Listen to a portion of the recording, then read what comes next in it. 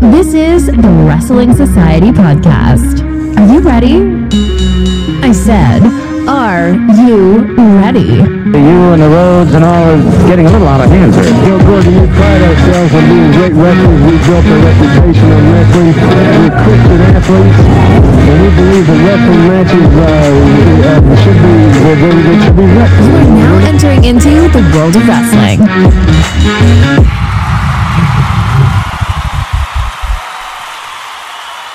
What is going on, everybody? Brady Owens here, and you are listening to the Wrestling Society podcast. And today, my co-host, it is going to be a team of three, the shield of broadcasting, if you will. We got Clayton and we got Bear joining us today. And today we are going to be discussing everything that has transpired on AEW Dynamite. Guys, this is going to be a cool episode because Bear and I watched Dynamite on television, but Clayton has not. He did not watch Dynamite on TV. However, he was there live. So we're going to have a good contrast of discussion, seeing the live in-person review versus the televised review. So are you guys ready to talk about Dynamite? Definitely. Yes, sir. Awesome. Let's just jump right into it. It's Dynamite Fyter Fest Night 2. I guess tagged Shark Week Dynamite. It's so funny that, actually, because I'm sure y'all saw on the TV, but we saw walking in, like, and walking around trying to find our seats and getting food and stuff, people walking around with the red foam shark things, and we were like, where did everyone get those? Like, and then it was like the longer the night went on, more and more people started appearing with them, and like we never got one, unfortunately, but it was so cool seeing that. No, I love I don't know how it was there, but here in Texas, when they come, the AEW line for the merchandise is outrageous. Mm-hmm. Like it almost by the end of the night wrapped around the building. And every time you would go, in the middle of the show or you take a bathroom break, there's always a long line. Wow. So was it not that way over there? Well, at first it was, yeah. So like when we first got in, yeah, because the way they had it set up, unfortunately, was the merch booth was literally right at the front door. So you're walking in and there's just a mass of people surrounding the merch booth, Yeah. So I'm just like, let's come back later at some point. And so we go walk around, go get some food, go get our seats, just check everything out, settle in and whatnot. And then, eventually go back later during like a segment. And there was like nobody. There was maybe 4 or 5 people there. But yeah, it was like nobody in line when I went. So I must have gotten lucky. Yeah. I mean, and another thing is from the WWE events in Texas that I've been to, at the end of the show, there's always like, no lines at the merchandise booths. Yeah. And there's always a lot of stuff available. But Dynamite, if you wait till the end of the show, it's gone. I mean, they're packed up. They don't have anything else. So it's definitely a different feel, at least here in Texas in the Fort Worth area. Yeah, they had some signed figures for sale that I was really looking at whenever we first showed up, but unfortunately didn't get it. They had a Orange Cassidy one that I was like this close, but man. Anyways, let's jump in. Let's start with match 1. It honestly did not go the way I expected it to go. But to be honest, I really enjoyed it. It was definitely an odd feeling because it's like, so the match was Darby Allin versus Brody King. I definitely thought Darby would get a lot more offense, and I was very shocked that it was so one-sided. And Brody King tossing him around like he was like a rag doll. Literally. On TV, when he grabbed him by the belt loops and was spinning him around and tossing him the rope, it looked like he broke his neck. Like it looked like he landed right on his head. And like literally during that, because I remember that one specifically, that was a moment that stuck out to me a lot too. And when Darby fell out of the ring after that, and just the way you heard him hit the mat from where we were like, no, like he's done. Yeah, I mean, it was it was, I mean, Brody King looked like $1 million, and he had a match against Moxley. It was last week or the week before for the championship. It would have been the week before. Right. And I mean, he looked great. And one thing I like about that match was I thought Brody King had a chance of winning the interim championship. Yeah. So tonight, I was like, all right, he knows how to sell. And when you put somebody like Darby, who's a smaller guy versus Brody, who's a bigger guy, they always make a way where the smaller guy eventually starts coming back, takes out the legs. And it was almost like every time Darby tried to do that, he would just get shut down. And it was a very realistic match, in my opinion. Yeah, I enjoyed that the build of Brody King in the last 2 weeks have been great. His build, he legitimately, I can see him going for any title. And now in my mind, I'm looking like, oh, wow, him and Miro, what kind of monster match could that be? Yeah, and like you said, for any title, I just thought him versus Wardlow would be. That's what I was thinking. Yeah, that would be awesome. And like you said, so Brody King ended up winning, which, I mean, near the end, I pretty much was like, all right, there's no way Darby's coming back, like not a realistic way. And it was making me think back a lot to the Wardlow and Orange Cassidy match that was not at all one-sided, really. And I was listening to our last episode talking about it, and I was discussing how the reason it wasn't one-sided, because in MJF and Wardlow destroyed MJF, but the reason the Orange Cassidy and Wardlow match wasn't one-sided was because they were buddies. So he wasn't going to just go tear his head off. And but yeah, eventually he got annoyed and then finished it. But this was definitely the way two guys of their size, separate sizes, who don't like each other. That's definitely how a fight like that would go. So it was a good match. The fans were, I could hear y'all. Y'all were definitely wanting Darby to come back, and it was almost like the fans were going for Darby, but they couldn't get a loud cheering because he just wasn't able to. Yeah. So there wasn't necessarily loud boos. It was just like mutters. Like there wasn't a lot. It was almost like, wow, Darby's about to die. Yeah, unbelief. Yeah, it's like, okay, well, Darby's about to do his thing as soon as it gets started. Ooh. Exactly. That's exactly how it was. Like everyone would get hyped, then just get shut down immediately.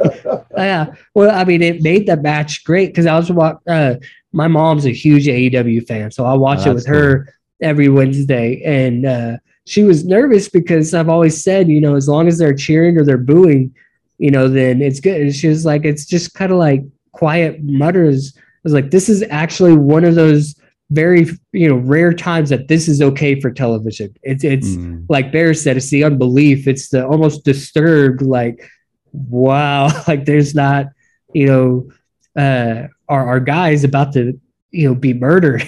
Like, when Darby got thrown around, my girlfriend had came in the room. I was like, baby, stop. You got to see this. You got to see this. So I played it back, and she just stood there with her mouth open. I was like, aren't they going to throw up the X symbol? I think he's dead. Yeah, and I honestly kept waiting for that myself. He got dropped on his head, 2 or 3 times, and I was waiting for the X. And it was like, and the craziest thing about all that, like all those spots, like him getting, like him on Brody's back, getting cannonballed into the corner, and like all that stuff.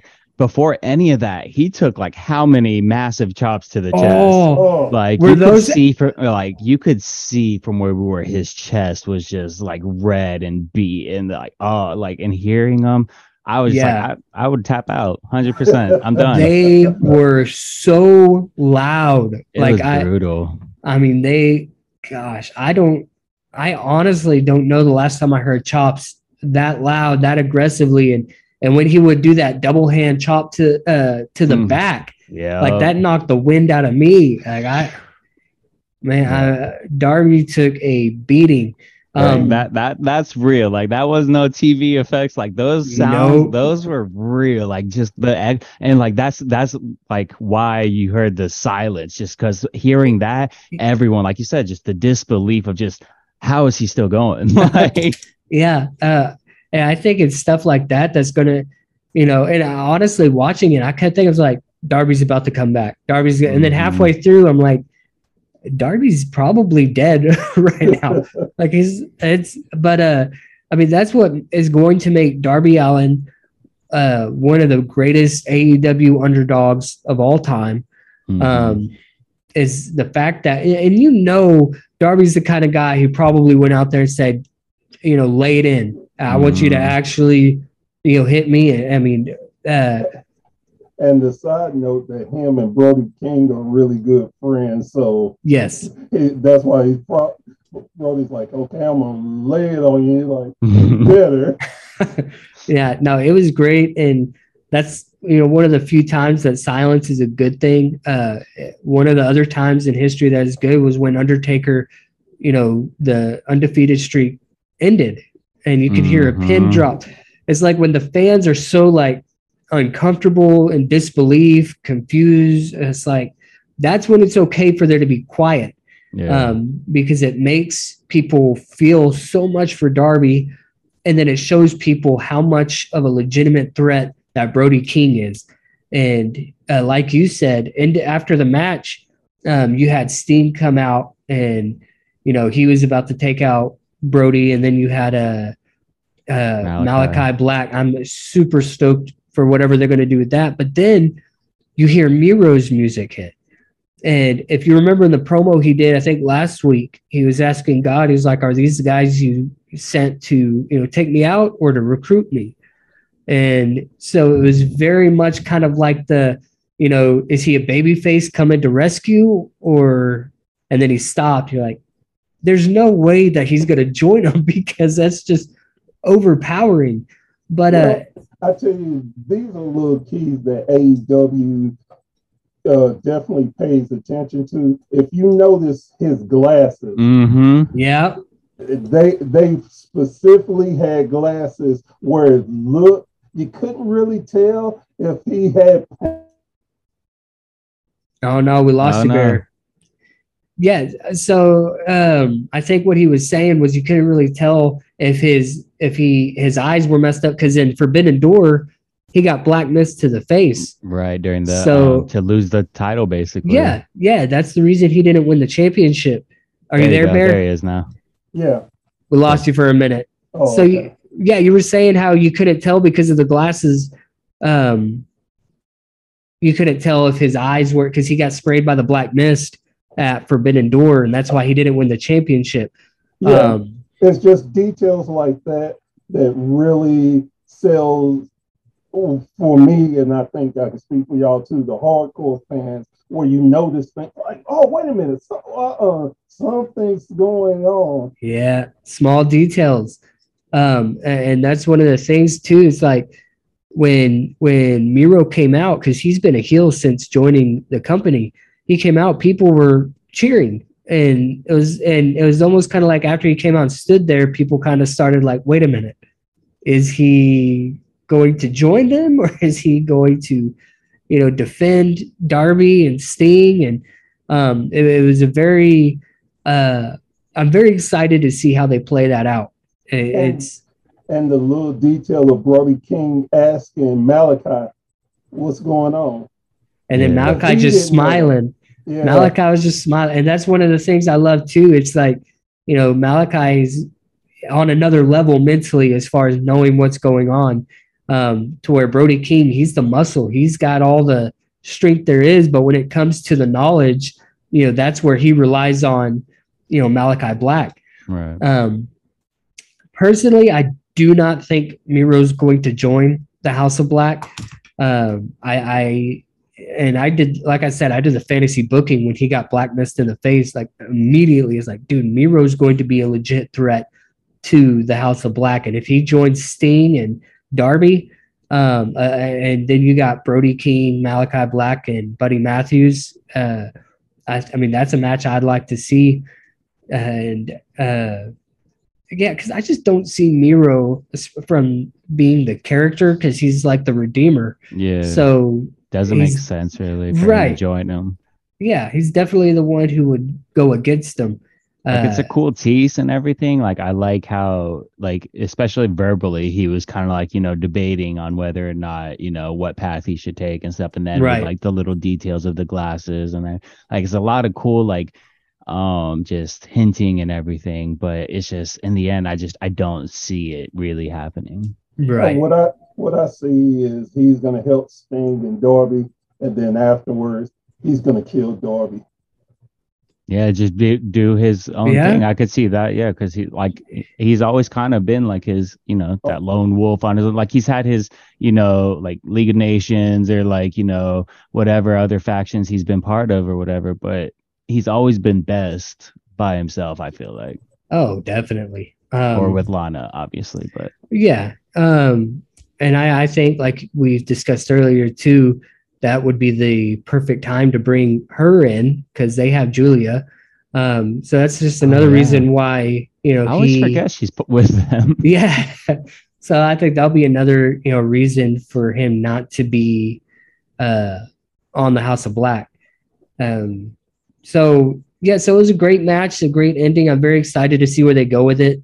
Let's go on to the next match. And I did not know that this match was actually taking place until watching it.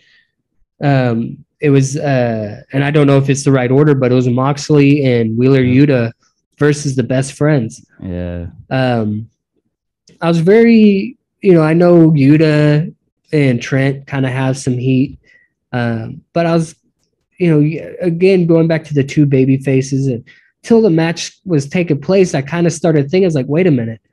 I was like, I feel like Best Friends are kind of they're doing these heelish tactics, and I like it. I see Trent was, you know, just getting pissed off, and then even Chucky T was, you know, trying to back him up, like, dude, chill. And then Yuta just threw that elbow to his face, and then, you know, Chucky T got pissed. He was like, all right, that's it. And I mean, I was not excited for the match until I started watching it, and then I was just hooked. I was like, okay, this is good. The storytelling is great. The actual in-ring wrestling is incredible. You know, John Moxley wasn't an overpowering world champion. The way they would trade blows and get one guy out of the ring, and I mean, it was just done nearly to perfection when it came to actual storytelling. The one thing they always do is Trent Beretta is so underrated in his skills. And generally in his matches, he's able to steal it, and his emotions, and that's why I like the Best Friends, the way they interact. Yeah. Most times you think, okay, they're just nutballs. They're not going to put no real energy behind it. But when Trent gets built up and wound up, and like you said, when Chucky, he's like, I've had enough too. Then they started going, and you can see that tag team chemistry they have, and I enjoyed it. And go ahead, Clayton. No. Oh, I was just gonna say, I feel like another thing though with Trent too is, like, since he's been back from his injury that he had not too long ago, I mean, I feel like he's in so much better shape, and he is just really performing at a different level since then. Yeah. One of the things that I know you didn't, you know, hear because you were there live, was even Orange Cassidy sent like he was pissed off on, because he was on commentary. And yeah, then it's funny you mentioned that, because I saw a clip just like not that long ago at the end because I loved how Wheeler Yuta did that awesome pin at the end, that just the transition, everything he did, the flow of it all was awesome.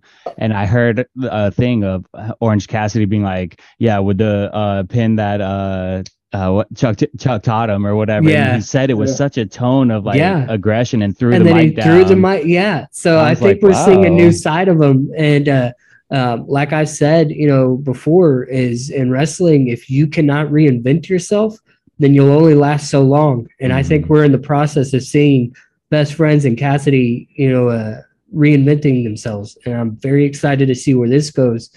And I feel like they really are so good that they don't need to, but the fact that they are, it's like, okay, now I'm really curious to see, what they're going to do next. I mean, for me, go ahead. For me, it's kind of reminds me, like, just hearing you say all that and everything. This kind of reminds me almost of when Usos first turned heel, because I mean they were amazing, in their normal, just Usos, just the friendly brother, just cool thing going, whatever. And then they turned heel, and it's like at first it was kind of weird, right? But then it worked. Like it weirdly worked was the thing, Yeah. but like it was just so weird seeing them go from that to that. And it's just kind of reminiscent of that now, like just that fun, goofy best friends, gimmick. Yeah. But now they're getting this more serious, aggressive edge. So it's I like it. I'm excited for sure. I tell you, two things that I've noticed about this match in particular. One, like you said, Jon Moxley wasn't the dominating champion. And I was so glad to see that, because a lot of times they make the champion seem so powerful over everybody. So I was glad to see that.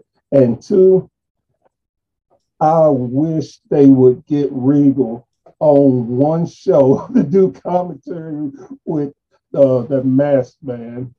Yes. Excalibur. Man with the mask. I love him and Orange Cassidy. Oh my God. Orange said probably 7 words total, but it was the best 7 words. No, one of my favorite lines of that commentary booth was William Regal was saying something, and then he told Orange Cassidy, he said, "Correct me if I'm wrong." And then Orange Cassidy goes, okay. And I just thought that was a funny thing. Like, anytime somebody tells me that from now on, correct me if I'm wrong, I'm just going to be like, okay. But no, it was a great match. I'm excited to see what the direction of Best Friends and Orange Cassidy are going.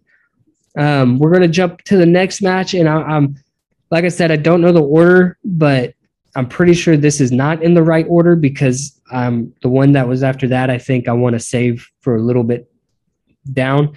But I want to talk about Ricky Starks versus Cole Carter. Okay.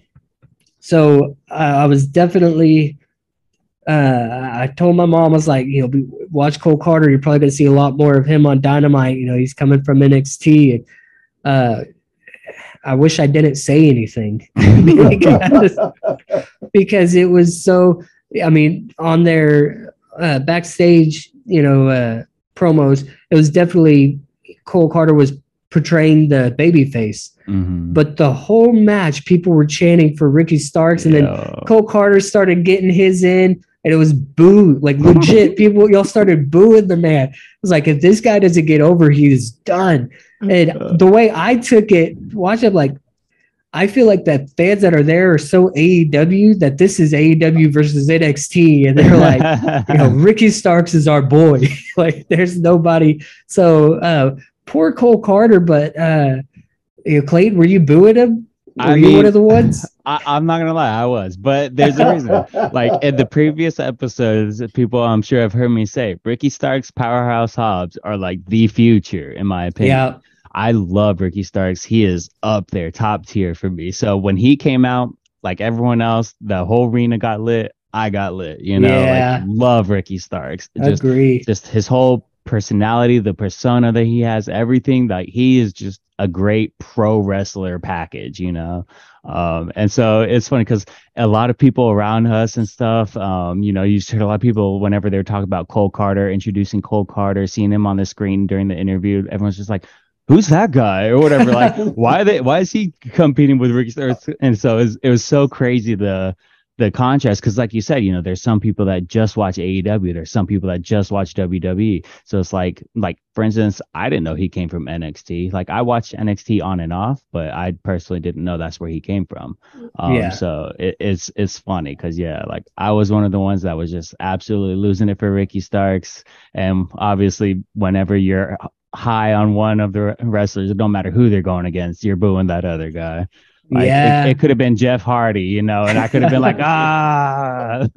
No, I mean that's the thing too is, you know, I always say boo the bad guys, but when you're there in person, It's I hard. mean, yeah, like it's but however, I wish Ricky Starks and Hobbs were baby faces, because those are two guys that I think it's just really hard to boo them, because they're so beloved, and they are definitely, you know, they're AEW originals. And it's funny, actually, quick side note regarding Hobbs. So before Dynamite started and they were doing the dark matches and whatnot, you saw in the curtain just to the side, he was just poking his head out or whatever, just looking around. And me and a couple people next to me were like waving like, Hobbs or whatever. He just does a little, what's up, you know, a little head nod or whatever thing. It just kind of pops his head back in. Dude, it's like, is how do you so cool. how do you hate that, you know? Yeah, like, he's such a cool guy. Yeah. Now, what happened after the match? And so when he was talking about getting another challenger, I knew he wasn't going to fight again. I knew. I mean, like I knew it. I was like, there's no way. But I was thinking, as soon as he said that, I was trying to think like who would come out. And then I remember someone getting interviewed in the back, and they were asking him about, you know, championship gold. Do you have a good streak going? Are you going to be going for championships? And he didn't say anything, and that was Hook. And I was thinking the FTW championship, and you have Ricky Starks, who Taz is fully behind, and then you have Taz's son, because they were talking about the only men who have held the FTW championship. So I said, dude, Hook is coming out. They're going to have Hook versus Ricky Starks for the FTW championship. And the music hit, and I almost just blinded myself. Like I wasn't even thinking. I was like, oh, Hook's coming out. And then it was Danhausen. That was the first time ever that I was disappointed to see Dan. I was like, oh, but he started talking, and I was immediately hooked back in. It's like, oh, Danhausen's great. And then you have Rick. Go ahead. No, I was going to say, it's funny that you brought all that up, because I was sitting thinking, I'm like, okay, the squash match, that was a squash. I didn't expect it. Okay, now he's challenging somebody. And then Danhausen came out, then it hit. I was like, oh, wow. So they're about to turn Ricky and Powerhouse Hobbs face. They're going to let Hook get the FTW title off of him. I had started playing my mind, because Hook will come out for Danhausen next week. Yeah. And I'm like, oh, wow, they're going to save it for one of their big shows, because just like Ricky Starks reminds me of the Rock, when he started getting over, and he could still say the one or two lines that make you boo him, but you knew where he was going. And that's what I see with Ricky and Hobbs. They're going to turn, and I see within the next 4 to 5 weeks. Yeah. And I know Danhausen's not going to become FTW champion. But I mean, it was a fun thing to see. It was fun to see, you know, hear Starks, you know, mimic him. Yeah, that was good. That was great. Honestly, like it caught me off guard. I was like, wait, who said that? It was awesome. Like you said, Bear, I was very shocked that was a squash match. But seeing where they're going with it, you know, I know they've got to be leading up to Hook and Starks, and that's what I want to see for the FTW and, you know, Taz on commentary, Clayton was talking about, you know, these are the only men who've held the FTW championship. You know, there's no person I'd rather it be on than Starks. And like, so it was very kind of giving that feel like, okay. And then Hook was interviewed a little bit ago about going after a championship. And I'm like, they're not going to put him against Wardlow or Moxley right away, or CM Punk coming back. And so I was like, I don't know what championship he'd be going for until last night. I was like, oh, he's going for that FTW championship. And then Taz is still a bad guy. So, you know, so it's going to conflict, you know, Taz, like, do I go for my son or the man I'm most proud of to ever hold the championship? So I'm excited to see where that goes. But if you think about it, wasn't that almost the same thing he said about Cage right before he stabbed him in the heart? Yeah, but the only difference with that is Cage was hinting at having disagreements with Team Taz, so it was kind of reaching out. However, this is two guys. This is his son, and then the guy who's. So I'm curious to see what side Taz takes. Like it mixes business and personal to another level. Well, for me, it's like, but look at Billy Gunn. The same type of thing that he loved the Acclaim, but that's his kids. He's never going to go. So that's the way I look at it anyway. Yeah. But all right, so let's jump on to the next match. I'm just going to go ahead and just finish doing these out of order since we're already doing that. We'll talk about the TBS champ, Jade Cargill, Kiera Hogan, Layla Gray versus Statlander, Willow Nightingale, and Athena. What did you guys think of that match? It was much better than I anticipated. I was very shocked and very happy. And Willow Nightingale will be a champion.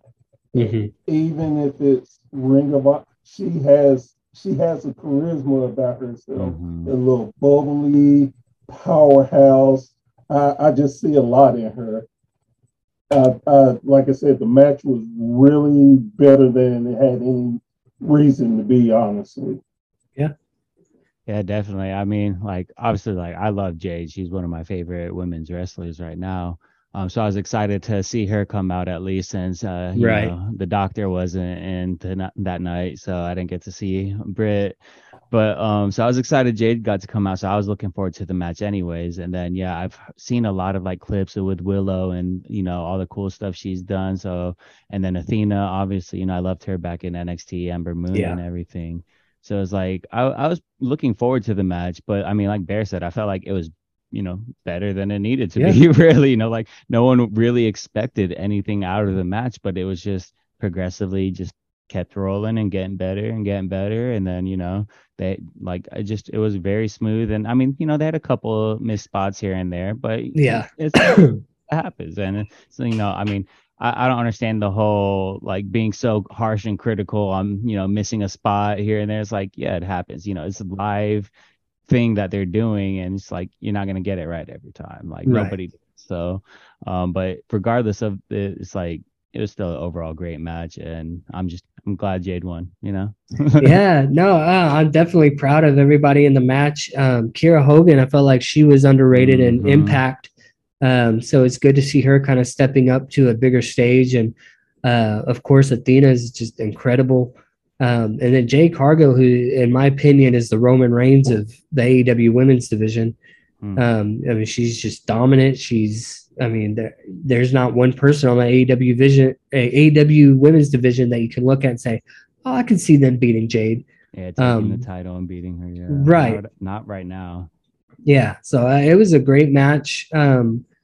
Like you said, a few missed spots. There's one where Jade was, going to do a pop-up powerbomb to Kiera Hogan on the ring apron, and it just didn't work out. But the way they recovered was so smooth. How she swung it and it was so smooth. And that's one of the things that when I start seeing something like that, I get nervous. I'm like, no, like I don't want anybody to go through that. But they just recovered just so smooth. And that's really what divides the good wrestlers versus the ones who need more on-air time, are the people who know how to recover from an incident, and they don't just freak out and pause and completely blow up that spot. Because if you just stop, and people are going to be talking about it, but if you recover, people may know about it, but they're not going to be discussing about how bad it was, or but the match was great. I had a feeling Jade's team was going to win. I tell you this too, what I really enjoyed about this particular match, Jade took a lot of offense. She looked vulnerable, and it wasn't like, oh wow, it's like, oh wow, that's the first time. Oh wow, okay, now it's like, oh man, wow, I can see either one of them really getting a chance. Yeah. Because you start seeing chinks in her armor, but she recovered so well. And it's like, that's what excited me. It's like, wow, she's getting better with every match. Absolutely. Not just the offense or defense, or everything is coming together with her. Yeah. You see it click. And that's one of the things, like with Goldberg and his undefeated streak. It was he didn't know how to sell. He was just squash, squash, squash. And then when he had a match with William Regal, it was very clear that he didn't know what he was doing. He didn't know how to sell. He didn't. So when you're watching guys like Wardlow and, women like Jade who have that dominance, but then they know how to properly sell for their opponent and not make it look like they're too weak, but make it look like, okay, there's different selling. When you sell, you either make it look like you're weak or you make it look like your opponent is strong. Mm-hmm. And then she was she's real capable of making her opponent look strong while keeping dominant figure. Mm-hmm. And same thing with Wardlow. They're able to look strong and then take those offensive moves without looking any weaker, but just making their opponent. And for somebody like Jade, who's not been in the game long at all, to be able to do that, exactly. I mean, that's amazing. And I look at people like, Darby Allin too, who's able to sell like that. And that's one of the biggest gripes I have about Sammy Guevara is he's been in the business long enough that he should know how to sell properly. And, and I love him because he's such a good athlete, but it frustrates me when he's, taking bumps off a ladder and then 10 seconds later he's hitting springboard moves off the ropes. Yeah. Or doing poses. Fast pace. Yeah. And it's like, you need to learn how to sell, because that not only makes your opponent look good, but it also makes you look good, because when you do come back from those, it's like, all right, people can slowly start getting behind you. But when you take a big bump and then hop up, then people don't get the chance to, be like, oh no, like they don't have the chance to cheer you on. Yeah. I was wondering which one of us was going to have the Jim Cornette post of the night. So that was you tonight. Woo. No. Love you, Jim. If you listening, I do love you. But no, it was, like you said, it was a great match. Then after, I don't know if y'all saw it there, Clayton, but they did a backstage segment with Thunder Rosa, or it was Thunderstorm, and then we didn't see that. No. Jamie Hayter. I'm going to be honest, I fast forward it. Thunder Rosa is one of my favorite of all time women's wrestlers. But if I have to see another backstage segment where you have Thunder Rosa and Toni Storm talking to Tony Schiavone, and then Britt Baker and Hayter walk up, I was like, okay, my interest is gone. Like I've seen it every single week since Thunder Rosa's been champion. It's like, it's stale. It's not, I was like, all right, I'm fast forwarding this. The one thing that I did catch in this particular one was Toni Storm's demeanor. It changed just to her. So I'm like, okay, you're about to do a heel turn. I can see that you're starting to get tired of the champ. It's that slow turn. No, and I appreciate the slow story, telling the slow building. But each week needs to be a build. It can't be the same thing, and then finally start a slow build. So I'm definitely ready for a different storyline. And if that's what they're doing, that's great. But if the build is just going to be backstage in a 2-on-2 interview segment with, Tony Schiavone, it's just going to become difficult for me to watch. I want to see more. I want to see a proper story between Toni Storm and Thunder Rosa. I want to see an actual feud where one's a heel, one's a babyface. So I'm hoping we see that. But I mean, all in all, AEW Dynamite was a good night for the women's division. I think, and how we are always griping on how poorly the women's division is doing, whether it's in WWE or AEW. Tonight, I did not have as many of those gripes, and that's a good deal. And there was multiple women, a lot of women on Dynamite last night had segment. Even the segment with Thunder Rosa, Jamie Hayter, Tony Storm, and Britt Baker, that's still TV time. Even though it wasn't what I wanted to see, that's still TV time. Then you had the 3-on-3 women's match, which was great, like we all said, and they gave them time. It wasn't just a quick, match. And then at the end of the show, which I'll talk about later, you had 2 or 3 other women involved on air as well. But anyways, let's go down to the next match, which was, or actually, I want to go to a segment that FTR did.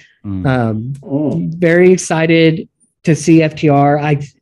I really didn't think we were going to see Briscoes. I was like, they're not, but the way they talked was like, there's a very slight chance we could. And a huge shout out to the Briscoes, by the way, signing that long-term contract with Ring of Honor. Did y'all see that? Yeah, I heard about that. Very excited about that. But yeah, so they were doing, their thing, and Dax was talking about his daughter and that segment. And I was, very motivated. Like, these are some of the best baby faces ever. Like, they had all this momentum going, and then Dax said these lines that completely I was like, no. Like, no. And it was when he said, Briscoes, I'm going to fight you like an 8-year-old girl. Yeah. I was like, I was so built up, and then I was just deflated. Like, no. It's like, I get where he was going with it because the story prior to and everything, but like, yeah, it was like, I remember whenever he said that, everyone was just kind of like, huh? And go ahead. No, when I heard that, I thought, that is one of the coolest lines ever. I said, if I ever get into a fight again, I will tell, I'm about to beat you like that. Yeah, and that, he recovered it well too. And that goes back to, like I was saying, he recovered, because you could tell when he said it in his face, he was like, whoops, like I wasn't supposed to say that. And then he ended with, I'm going to beat y'all's ass. I was like, okay. All right. And thank God I haven't seen any memes about it, which blows my mind. I thought we'd see it all over the place. But when you're as beloved, they have. I was going to say, when you're as beloved as FTR, people aren't going to really dog on that. So I'm excited about their match. And definitely a lot of people took it the way he wanted it. It just didn't come off the right. Oh, yeah. And the character too, I think, plays a part, because you always hear him talk about his wife and his daughter. Family, yeah. So that intensity was just right there. And I was like, man, I want to tell my daughter, beat me somebody else so I can beat them like you. Yeah. No, it was a good segment. I liked it. It was a proper good promo for their match Saturday.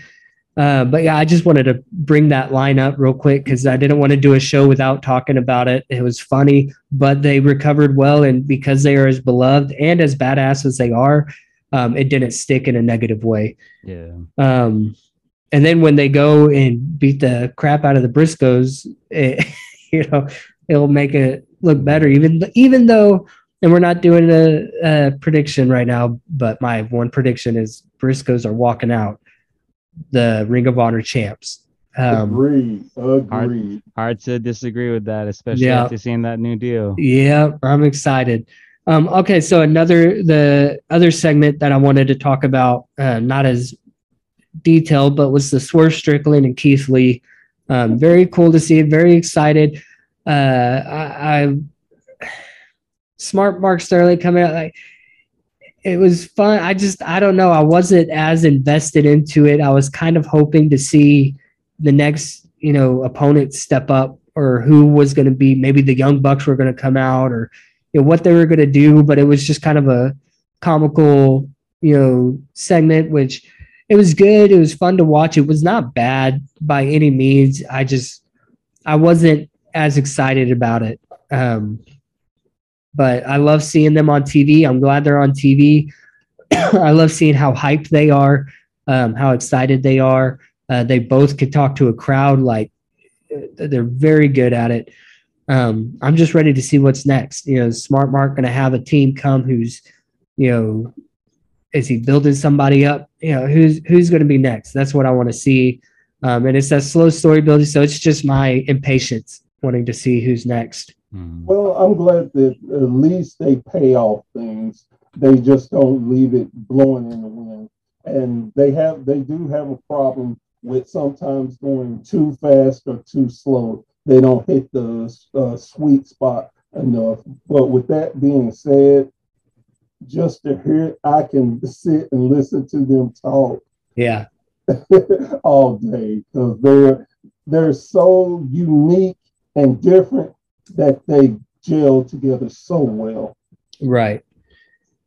So the next to last match that I want to talk about, and honestly not really the match that I want to talk about, but was Luchasaurus and Christian versus the Varsity Blondes, which was a squash match like we thought we would see. Luchasaurus did the dirty work, and then Christian came into pin. And then you had the surprise return of Jungle Boy. I was very excited to see Jungle Boy. Personally, I would have waited, and I know, Clayton, you're probably going to be biased on it because you were there.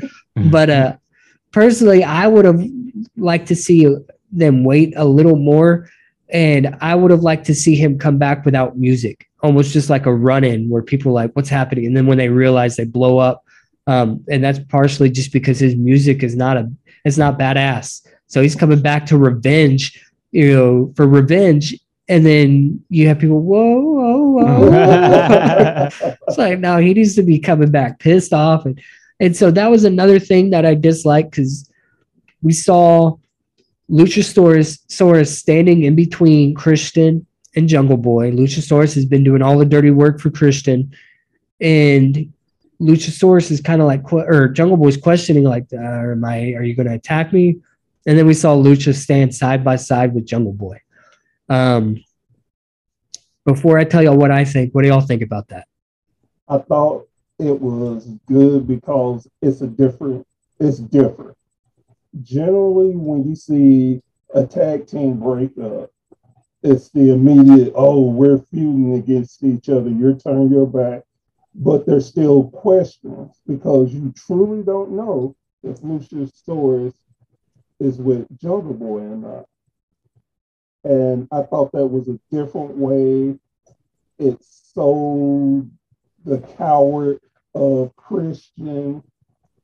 It took a second for me to catch it because I was like, what the hell? Then it's like, oh, you know what? Everybody's just going to immediately think they're back together, but he just stood aside. So you really don't know. Yeah, that's a good take. Clayton, what did you think about it seeing it live?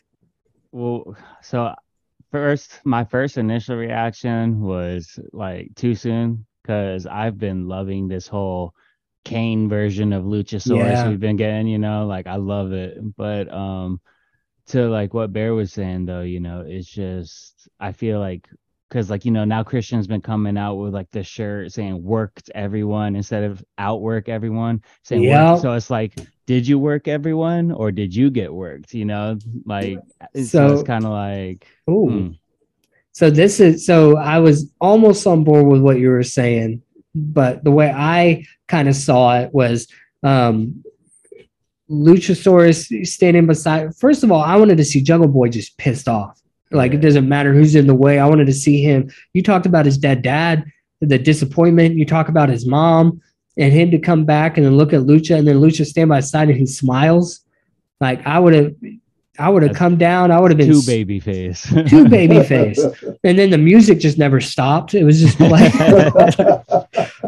But I was thinking, no, this is the first time in a long time that I've really liked Luchasaurus. And so I was disappointed with him turning so soon. Yeah. And then I started thinking, I'm like, Christian has proven one thing in his entire life, but also in the storyline, is he's such a mastermind in the business that I personally think, because Luchasaurus didn't attack Christian, he didn't go after him too.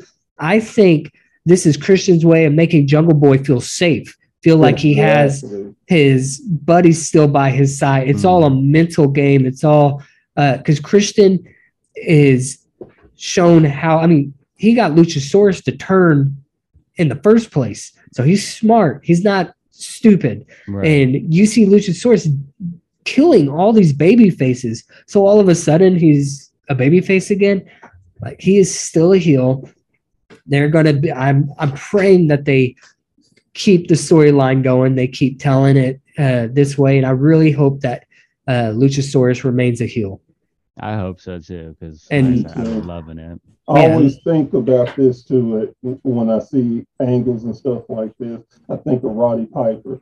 Just when you think you know the answers, I change the question. Yeah. No, and that's what I was saying, Clayton, when you were talking about that. I was like, he says now he worked everyone. I'm pretty sure he's just working everyone again. But only time will tell on that. Yeah. So now I want to discuss the last match, which was Eddie Kingston versus Chris Jericho in the barbed wire match. Barbed wire everywhere, man. Barbed wire everywhere match. That wasn't barbed wire everywhere, but I was going to let it Yeah. They had barbed wire on the microphone, man. Yeah. They were trying.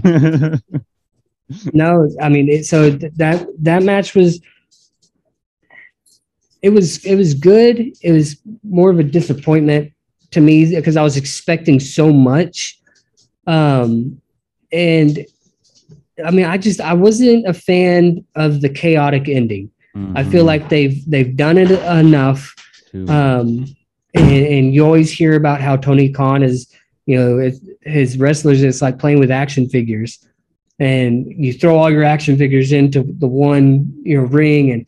And so I feel like they didn't need to do that. It was funny to see Ty Conte not know how to unlock the cage. Y'all didn't see that, but she couldn't get it. And then you saw, you know, all the smaller guys just kind of realized, like, I can slip through here. It's so funny because the cage was actually like, so the section we were about like probably 7-8 rows back from like the floor seatings and stuff. And the cage was basically like right down and to the left of where we were and stuff. So it was pretty cool because it was like we got to see all of it like right there. And like a bunch of people to the left of us were like yelling at the dudes in the cage. And you saw them turning around, interacting with the people behind them and stuff. Like Jake Hager's like, you know, like yelling at people, just, you know, waving his big old arms around and stuff. But it was interesting. It was a match built for excitement. The false finishes were cool. I almost knew Sammy Guevara was going to be coming out, especially with Ty coming out. It was cool to see Ty Conte come and, you know, take out Ruby Soho, which I wasn't fully behind just because of the acting, to be honest. And then I love Ruby Soho. I want them to do more, which I think this story is going to help her build her more as an AEW women's wrestler. But then you have Anna Jay going heel. I agree with that because I believe the best work Anna Jay's done was when she was with the Dark Order as a heel. Because as a heel, you don't talk as much. and Anna Jay and Ty don't have it the strong. They're great storytellers, but the promo work is not their strong suit. It was cool to see the women's, you know, like I said, women had a good night. The match was exciting. You had Eddie Kingston, you know, take the loss after the Judas effect, where you thought it was going to be Sammy Guevara getting hit, and then ended up being him. And for the finish, Jericho took most of the abuse the entire match. A lot, but it was fun. It was exciting. Painmaker is still undefeated. I didn't want him to lose, for one, because I wanted the Painmaker to stay undefeated. And then again, y'all know how I feel about Eddie Kingston. I don't have to remind y'all. However, Eddie did have a good match. I hate, and this was mostly on TV at the end where, you know, he got up and then Sammy Guevara and Eddie Kingston, you know, or Sammy Guevara and Chris Jericho were going to attack Eddie, and then Eddie ducked, and then he went to a spinning back fence, and he just completely missed him. Yeah, I saw that. It looked so silly. I was like, oh, dang it. I was like, he threw everything into it too, bro. Mm-hmm. I mean, he went hard and then he missed them. And I was like, and he did good at recovering. And like I said, there's not a lot of guys who can recover from a botch like that. And he did good. But just the initial botch it was funny. It wasn't a close miss either. It was pretty far off. Like you could see it from where we were sitting. Oh wow! I'm just glad that Jericho didn't try selling it. Because there's been times in WWE, like one of the ones that just came to mind was when Jeff Hardy did a whisper in the wind to Jinder Mahal, completely missed him, and then Jinder just did a back bump. So I'm glad Jericho didn't try selling it. Like, oh, they recovered. Jericho getting thrown in the bed of barbed wire, selling it like he was selling it like his throat got cut open. I don't know if they how far they showed on the TV and stuff, but like it was crazy. Like it was so brutal because they actually ended up like bringing out a stretcher and everything. They didn't show that. Yeah, like they stretchered him out. Like it was pretty brutal, man. Man, no, they didn't show that on TV. Unfortunately, I think that would have added a lot to it. But he was screaming and shaking. I mean, it looked bad. Yeah. Well, it's funny though, because like regarding that match, just from a live perspective and where we were in our seats. So with the cage, because obviously it wasn't suspended directly above the ring, it was kind of right. There was a lot of people who were having issues because the cage was literally right in front of a lot of us, and you could not see past the cage and through the ring and everything. Like I had luckily just to the right of it to where I could see, but like those people in the left section to us, like you could not see anything at all, and I felt so bad because like you started seeing them crowd the aisles and stuff trying to just get a view of anything that was going on. They started chanting, we can't see, we can't see. Man. Like it was crazy, but like, I mean, like so there's like from a live perspective, I feel like the match kind of fell flat because of reasons like that. Like I'm sure for other people who had a view, it was great, but for like our area, it was just kind of a rough view with like the blockage of the cage and then like just all the barbed wire stuff and just commotion and everything. Just your view kind of got hindered a lot during this match. When they were coming to the ring and the society, Jericho society got put in the cage. And well, first thing when I saw Ruby, I was like, this is going to be a crap finish because Ruby is controlling it. Why would you let her? Then you don't have all the members in the cage. To me, you should have had all of them. Then Ty. Then let Anna come out and screw them. That would have been a better way to do it. Right. Then, like y'all, I am so tired of seeing everybody just free for all. Anybody just get in, just swing, fight, and whatever. Right. It's exciting. It's exciting when they do it here and there, but when it's almost a weekly thing, it's kind of like, oh man, especially I get it. Rivalry. For real. But no, it was. Go ahead. I was gonna say, and then Kingston lost with the build-up and everything. This is it. Why not let Kingston get that win? I don't understand story-wise what good did it do for Jericho. I mean, I understand the Painmaker gimmick. I understand that, but you're still talking about this same guy who you always say cannot win the big one. He lost another big one. And that's where I go back to where he's going to have to work on reinventing himself if he wants to, and then maybe go and try to help some younger guys under him, because if he keeps fighting these megastars like Jericho, and I'm pretty sure he's going to move on to Claudio next, he's not going to win the big one when he needs to go and fight people like Sammy Guevara and fight people like Jungle Boy and people like that to kind of build him as a bigger star himself, because he's been in the business for as long as these other guys, but he hasn't been in the public eye for as long as these other guys. So, and then on top of that, it's the ability to be able to, like, that match was a short match, but for Eddie Kingston, it was probably a long one. And the thing I think is that Kingston is not going to be AEW too much longer. I think he is going to end up going to Ring of Honor. Yeah. And I think that's where his build, and he may get a championship run. Yeah. But I can see that. I don't and people love Eddie and the underdog story, but after a while, you are the underdog. What in the world do I want you to win for? Yeah. Yeah. I mean, it's kind of like the same with Thunder Rosa, you know, she was great chasing the title. Yep. Now she has the title and it's just kind of falling short. Yeah. No, it was a good Dynamite. Overall, good matches, good storytelling, a lot of questions left for, the next coming episodes and leading into All Out. Very excited to see what they do next. But the time has come. We need to start wrapping up. So just to remind everybody, we have SummerSlam and Ring of Honor. Was it Honor No More? I think it's Death Before Dishonor. Death Before Dishonor. Honor No More is the team. Yeah, that's the team in Impact. Oh yeah. Yeah, so Death Before Dishonor. So y'all make sure to stay tuned with that for those pay-per-views. All right, Clayton, where can they find you, bro?